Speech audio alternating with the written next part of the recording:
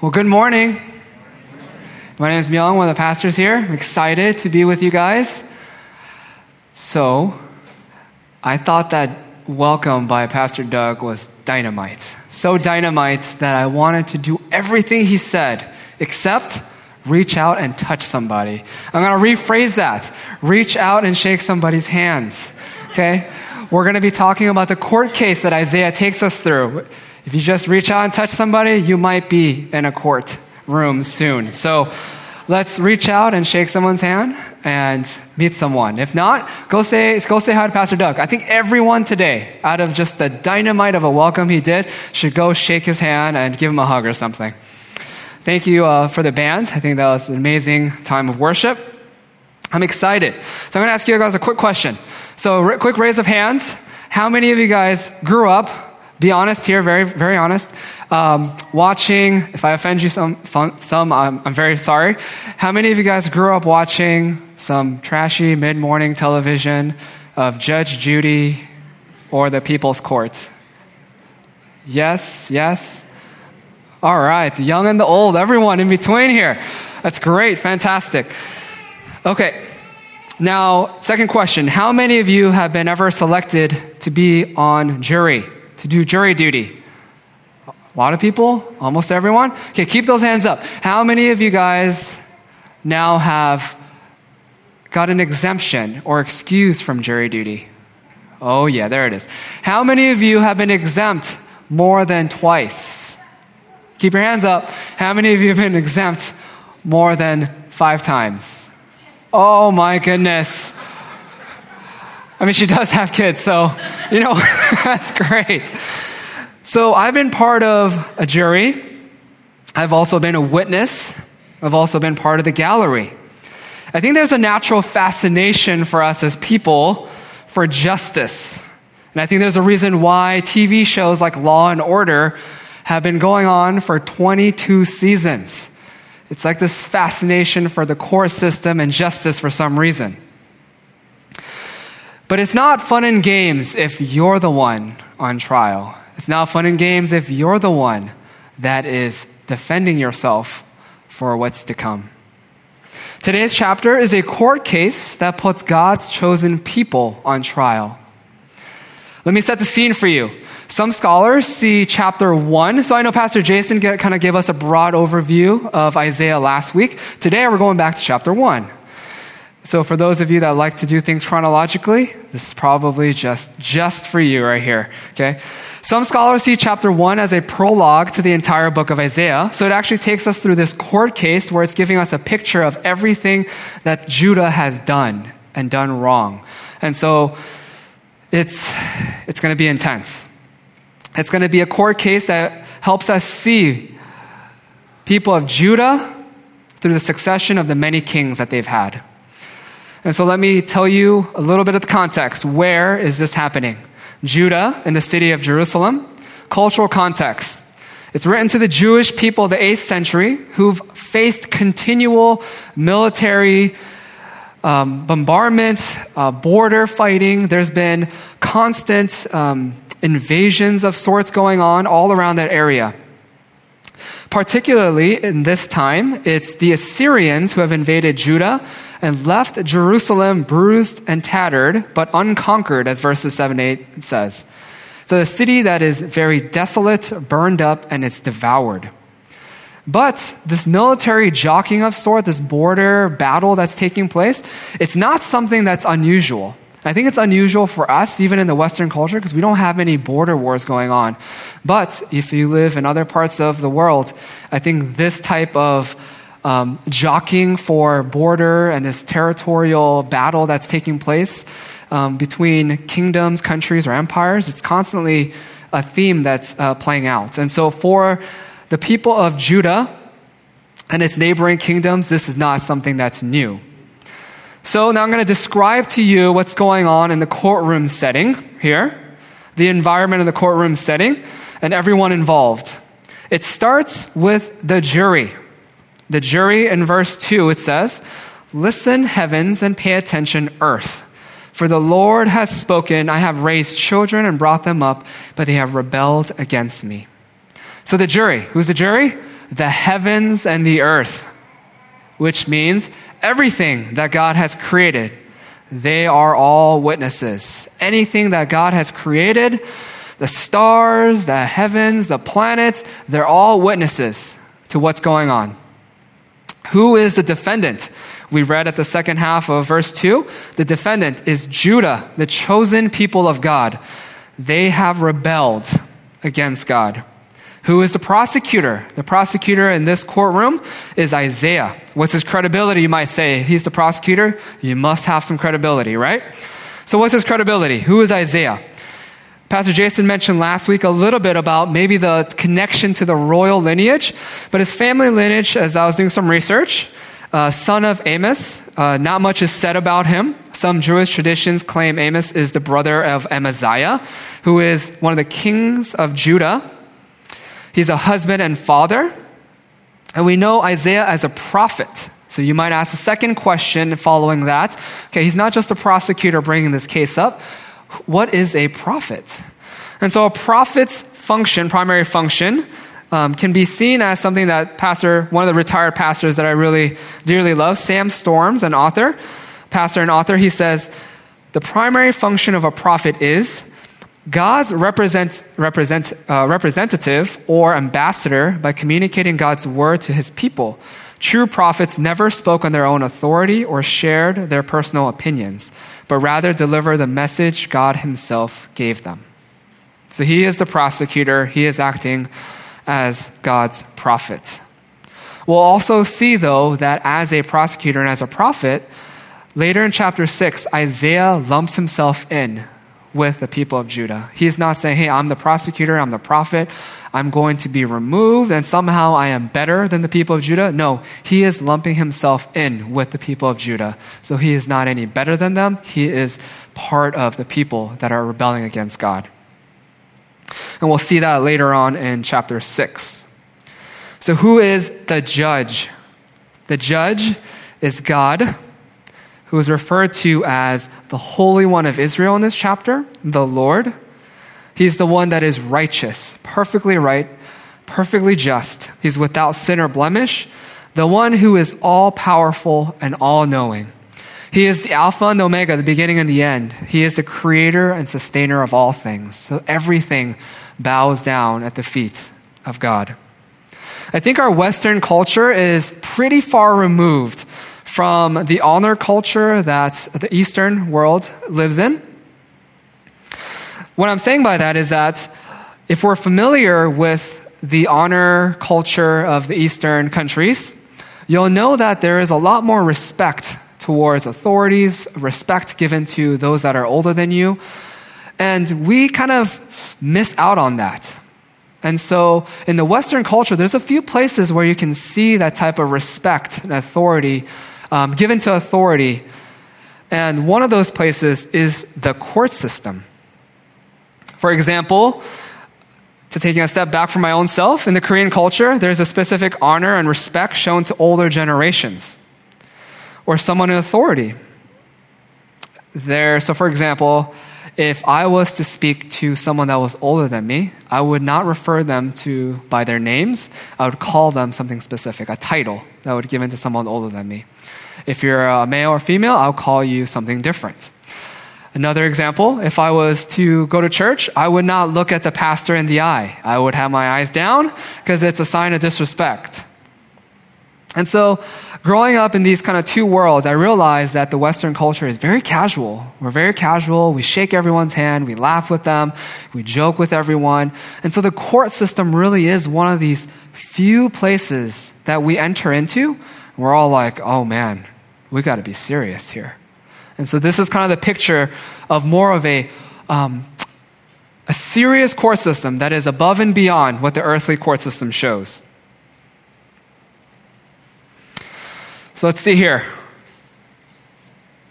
So let me give you a description of because we're so unfamiliar and so many of you have gotten exemptions to your jury duty, let me give you some of the required etiquettes for the Seattle court system compared to what I think is respect and awe and reverence due to God when we approach him. So this is the Seattle court system etiquette. Number 1, turn off all electronic devices. For all of you, that's probably hard even right now. Number 2, throw away your gum, food, and drink. No coffee. Number 3, remove your hat. I think everyone's done that except one. Here, got your hat on. That's okay. Number 4, keep feet off all furniture. I got in trouble for that growing up in my Korean church. Number 5, enter and leave the courtroom quietly.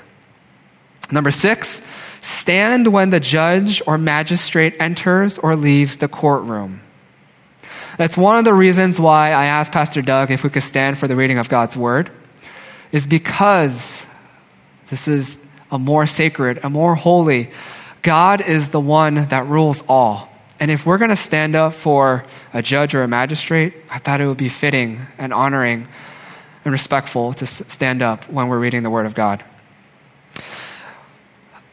Moving on, number 7, address the judge as your honor. And number 8, avoid rude behaviors like yelling, cursing, or interrupting. You guys can do like all the other stuff, but please just don't do the yelling, cursing, or interrupting today. But greater than the etiquettes towards some earthly judge, greater than the etiquettes towards earthly court system, I wanted to show you guys through the scripture what a posture of people when we enter or people have been in the presence of God or his glory has been like. And it's often seen as a physical act of falling down or bowing face down. It's this immediate understanding of how holy God is. It's not a joke. It's more than me putting on my pants to be a big boy to come teach on Sunday. It's more than us just being quiet, sitting still. We're going to see here through God's scripture what the posture, what the etiquette looks like when you're in the presence of God. So here we go. Genesis 17:3. Abraham fell down, face down, when God spoke. Joshua 5:14. Joshua bowed his face down when he experienced the presence of God. Ezekiel 1:28. Ezekiel fell face down when the glory of God appeared. Daniel 8:17. Daniel fell face down when he encountered the glory of God. In Matthew 17:6, Peter, James, and John all collapsed experiencing God's glory. In Revelation 1:17, John collapsed at the feet of Jesus like a dead man. So for us to consider, how much more does God deserve our reverence and awe compared to a meager earthly judge? What's the court's emotional atmosphere? So when you go into court, if you've been part of a jury or if you've been part of court, you know that there's an intensity to the court. But you don't really know why if you're a part of the gallery, because you're just kind of coming in not knowing. But everyone involved here knows why. So what's the court's emotional atmosphere? Throughout chapter 1, we see the various emotions of grieving, sadness, and anger appear, specifically from God the judge. Now imagine you are the judge. Imagine you're the judge going to court, presenting a case, and this devastating case being presented is against your own children. That's what's taking place. This case against God's people is against his children. So that's the courtroom setting. So we're going to move on. I set the environment for you. I set the everyone involved in the courtroom case. So now we're going to move on, which is to the reading of the indictments. Here the indictments are listed out from verses 2 through 29. I'm going to read for you. The first indictment, verse 2, it's the rebellion against God as his children. I have raised children and brought them up, but they have rebelled against me. Number 2, wild animal-like behavior who can't understand where their provisions come from. The ox knows its owner and the donkey its master's feeding trough. But Israel does not know, my people do not understand. Indictment number 3, sinful depravity, verse 4. O sinful nation, people weighed down with iniquity, brood of evildoers, depraved children. They have abandoned the Lord, they have despised the Holy One of Israel. they have turned their backs on him. Indictment number 4, stubborn persistence to continue rebelling. Verse 5, why do you want more beatings? Why do you keep on rebelling? The whole head is hurt, and the whole heart is sick. I'm going to reference Proverbs 26:11 here because I think it rightly fits Proverbs 26:11, where it reads, as a dog returns to its vomit, so also a fool repeats his foolishness. And another indictment, I'm going to camp out here a little bit, but the indictment is religious hypocrisy. Verses 11 and 13 through 15. What are all your sacrifices to me? Asked the Lord. I've had enough of burnt offerings and rams, and the fat of well-fed cattle. I have no desire for the blood of bulls, lambs, or male goats. Stop bringing useless offerings. Your incense is detestable to me. New moons and Sabbaths and the calling of solemn assemblies. I cannot stand iniquity with a festival. I hate your new moons and prescribed festivals. They have become a burden to me. I am tired of putting up with them. When you spread out your hands in prayer, I will refuse to look at you. Even if you offer countless prayers, I will not listen. Your hands are covered with blood. There's a particular emphasis in Isaiah chapter 1 with the indictments on religious hypocrisy. These religious hypocrisy is specifically aimed towards the Jewish leaders. So let me ask you a question here. Are sacrifices, offerings, incense, and prayers a good thing? Not a trick question. Are they a good thing? Yes? Are they even good things that God himself has commanded? Yes. So we're seeing here that all these good things that God has commanded and given to us were for purposes of helping them and us to see the need for God through worship and helping bringing to light our brokenness and sin. So instead, the Jewish people, taking these good things that God has given them, have made them into bad things through religious hypocrisy. The people of those times, in their hypocrisy, utilized worship as an act of righteous facade. When I think about righteous facade, an example that comes to mind that I think about usually around every tax season. The tax season example that I'm going to use is one of big corporations. So when you guys hear of news, right, saying such and such nonprofit received millions of dollars through the generous donation of such and such big corporation. These awesome donations were given to us, and we could not have built this wonderful facility that we're naming after this large corporation. I see that as a righteous facade of sorts, and I'm going to title it Righteous Tax Evasion.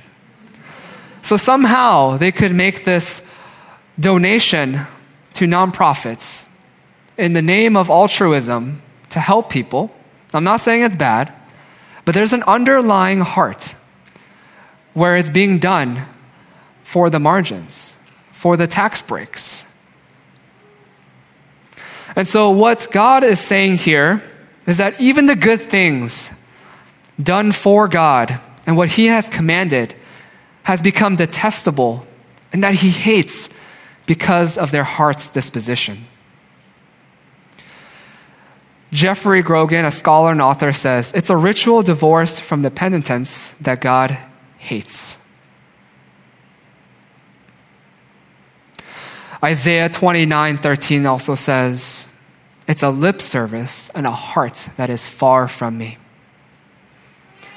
Matthew 15:8-9 also says, this is Jesus speaking to the Pharisees and scribes. It's a story about Jesus speaking to the Pharisees and scribes who have questioned him, saying, hey, why doesn't your disciples wash their hands when they eat? And it's Jesus responding, saying that your hearts are far from me. when you do these things. These traditions that you've created and the things that you are doing, you might be doing them out of a righteous facade, but your heart is far from me. Moving on, additional indictments. Verse 21, sexual sins. The faithful town, what an adulteress she has become. She was once full of justice. Righteousness once dwelt with her. Also, verse 21, murder. Verse 23, thievery. Your rulers are rebels, friends of thieves. They all love graft and chase after bribes. They do not defend the rights of the fatherless, and the widow's case never come before them. So that leads us also to oppression of the weak, the fatherless and widow. In verse 29, idol worship. Verse 29 says, indeed, they will be ashamed of the scarlet sacred trees you desired, and you will be embarrassed because of the garden shrines you have chosen.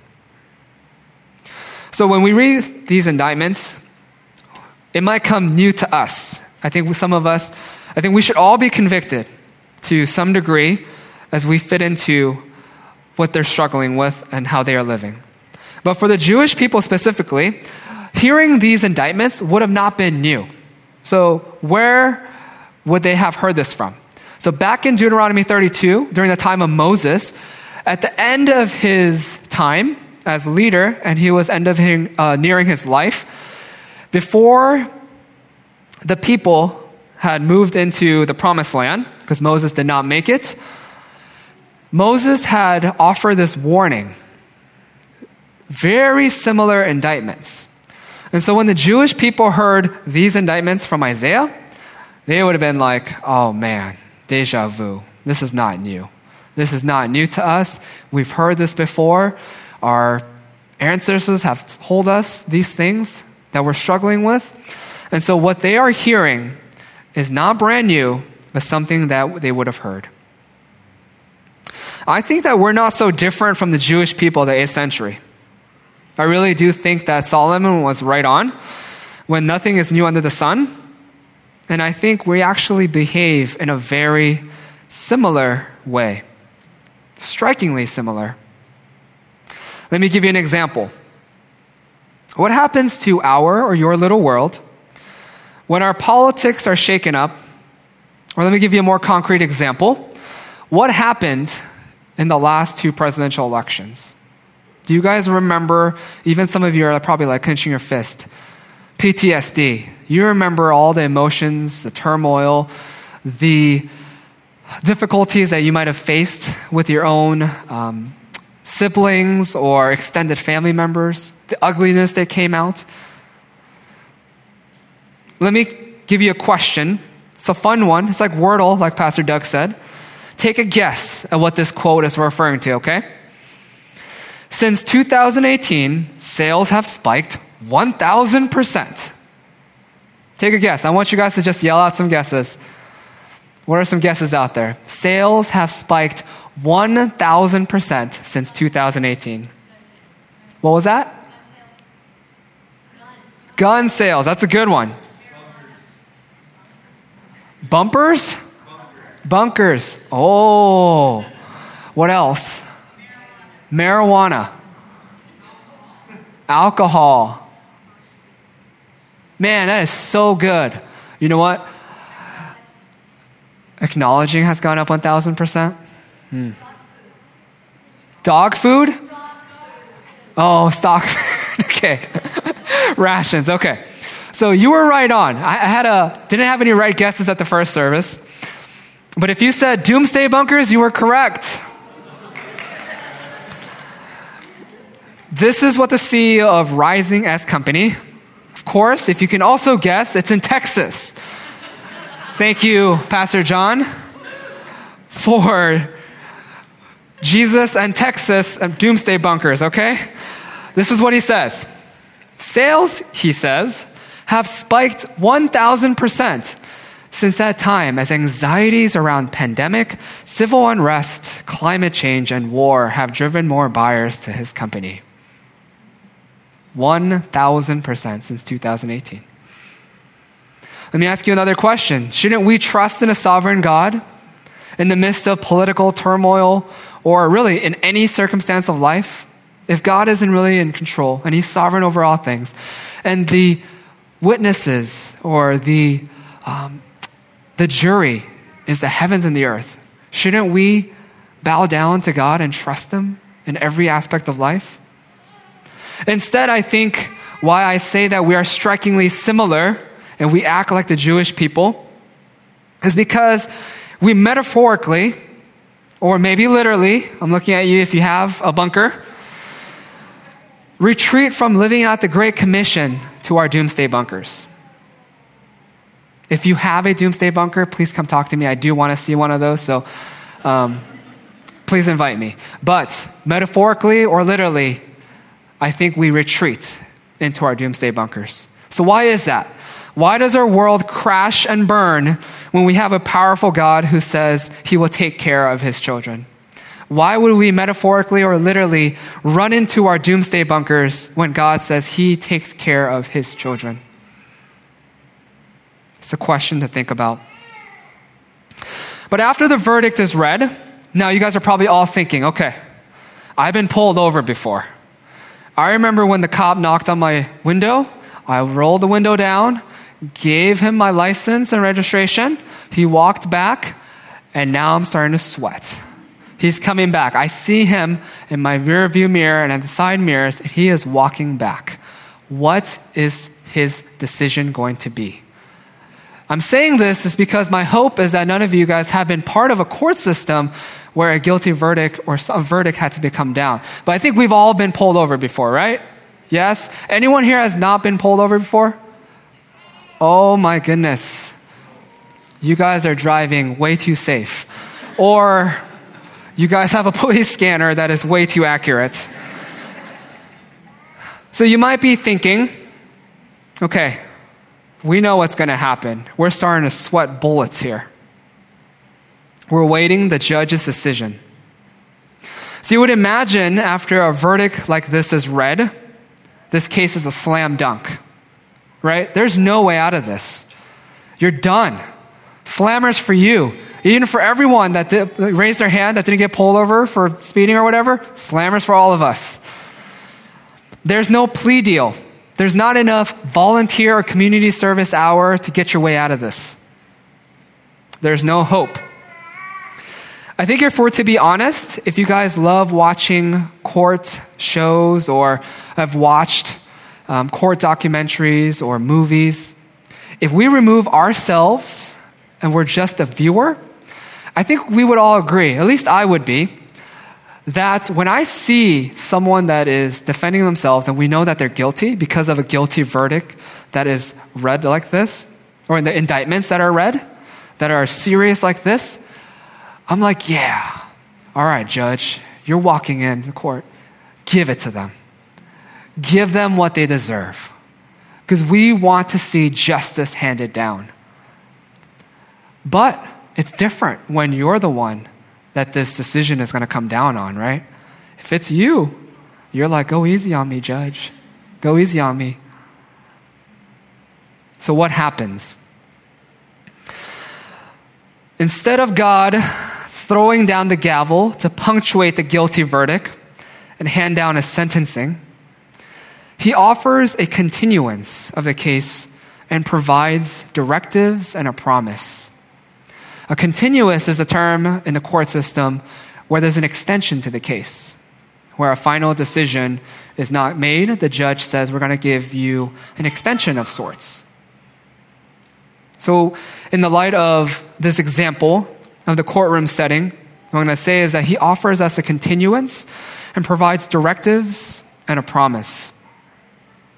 So here are the directives and the promise. Directive number 1, verse 16. It's a call to repentance. Wash yourselves, cleanse yourselves, remove your evil deeds from my sight. Stop doing evil. It's a call for the Jewish people or the followers of God to repent and turn from their ways. It's a very strong call. Number 2, directive. Verse 17, it's a call to do good from a righteous heart posture. Verse 17, learn to do what is good, pursue justice, correct the oppressor, defend the rights of the fatherless, plead the widow's cause. It's from this repentant heart from verse 16 that God is now saying, live in a way that is pleasing to God, pleasing to Him from a repentant heart, letting the love of God be the motivation that spurs them to seek justice, correct oppression, and care for the children and the widows. It's a heart that says, act once your heart is close to me. Once your heart is close to me, then you will act out of a heart of love and understanding for me. What is the promise? Those are the two directives. The promise that God gives is a promise of the forgiveness of sins. Verse 18 and verse 27. Verse 18 says, come, let us settle this, says the Lord. Though your sins are scarlet, they will be white as snow. Though they are crimson red, they will be like wool. So now if you have any Hobby Lobby goers, every time you see that and every little thing that they sell, you can think of this passage and how serious that passage refers to.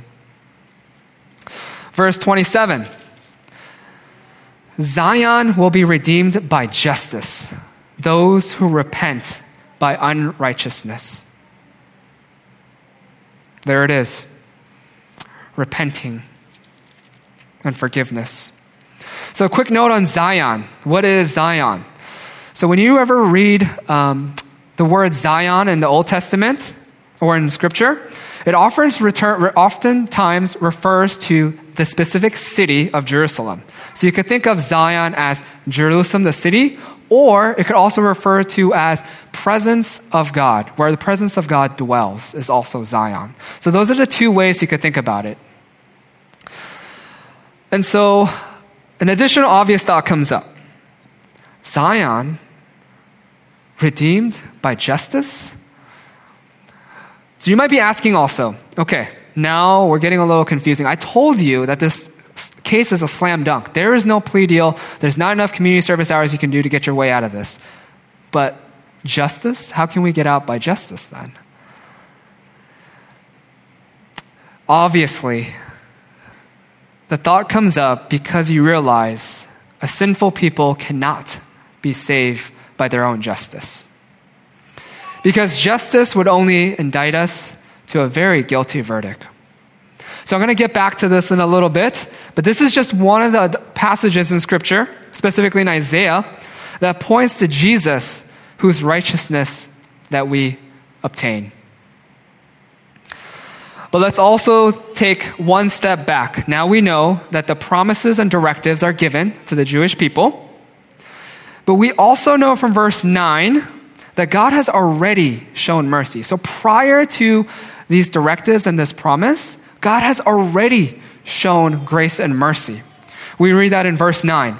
If the Lord of armies had not left us a few survivors, we would be like Sodom. We would resemble Gomorrah. So you're thinking, okay, all right, Sodom and Gomorrah. Here we go. What is that? Sodom and Gomorrah, it was in the time of Abraham. Cities that were a Gentile city, so non-Jewish people, where God brought judgment to these cities for various sins, such as sexual immorality, idolatry, neglect of the poor and needy, that really culminated into a very prideful spirit. If you want to read more about it, that's in Genesis and Ezekiel. So what Isaiah is saying is that, hey, remember, God is already saying He's already saved us from becoming a city like Sodom and Gomorrah. Now, can you also see? The people are so wicked. Isaiah is referring to the people and referring to them as people like Sodom and Gomorrah.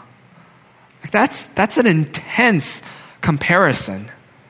That's like us comparing ourselves to the worst people that we know is what Isaiah is doing. He's saying we're no different. So what's the final scene then? We move on to the final scene. In verse 18, it says, come. Let's settle this, says the Lord. He says, come. That's how the final scene begins. So we continue reading of this court case unfold, of a picture of God now pushing away, but He's saying, come near. Let's settle this. What does this drawing near look like? I think this drawing near points heavily to Jesus, because it's a drawing so close. It's a drawing close to the it's drawing close to the point of sending his own son, his only son, Jesus, to take on all our sin and shame. Jesus is the one on our behalf that takes on the entire guilty verdict and the punishment that comes for it, the punishment that we deserve. And the guilty verdict and the punishment was to the point of his death.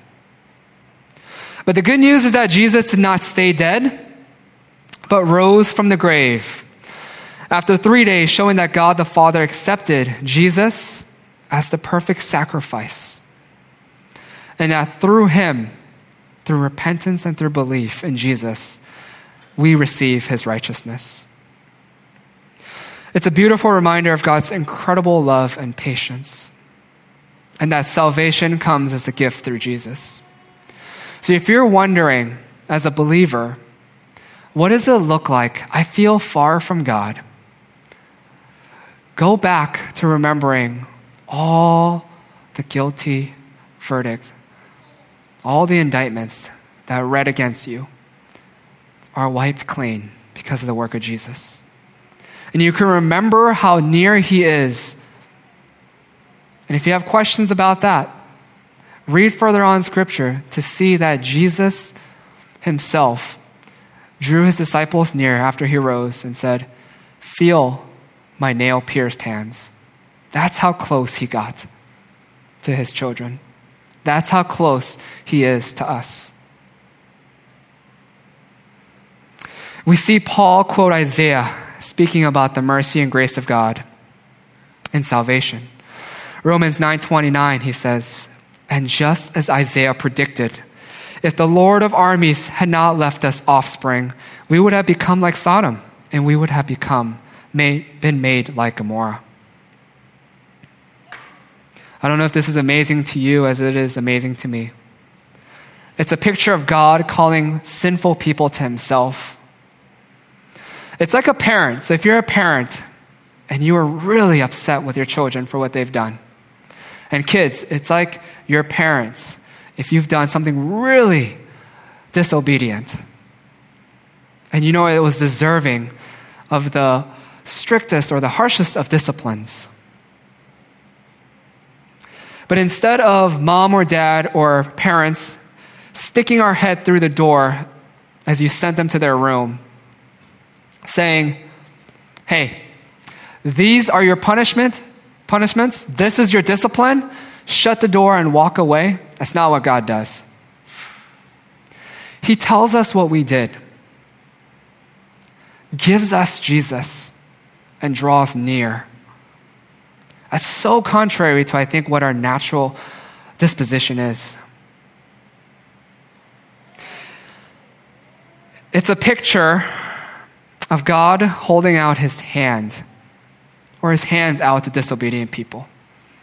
Going back to being pulled over by police, most of us have been pulled over. It's not the police just returning to your window, knocking you to lower the windows again.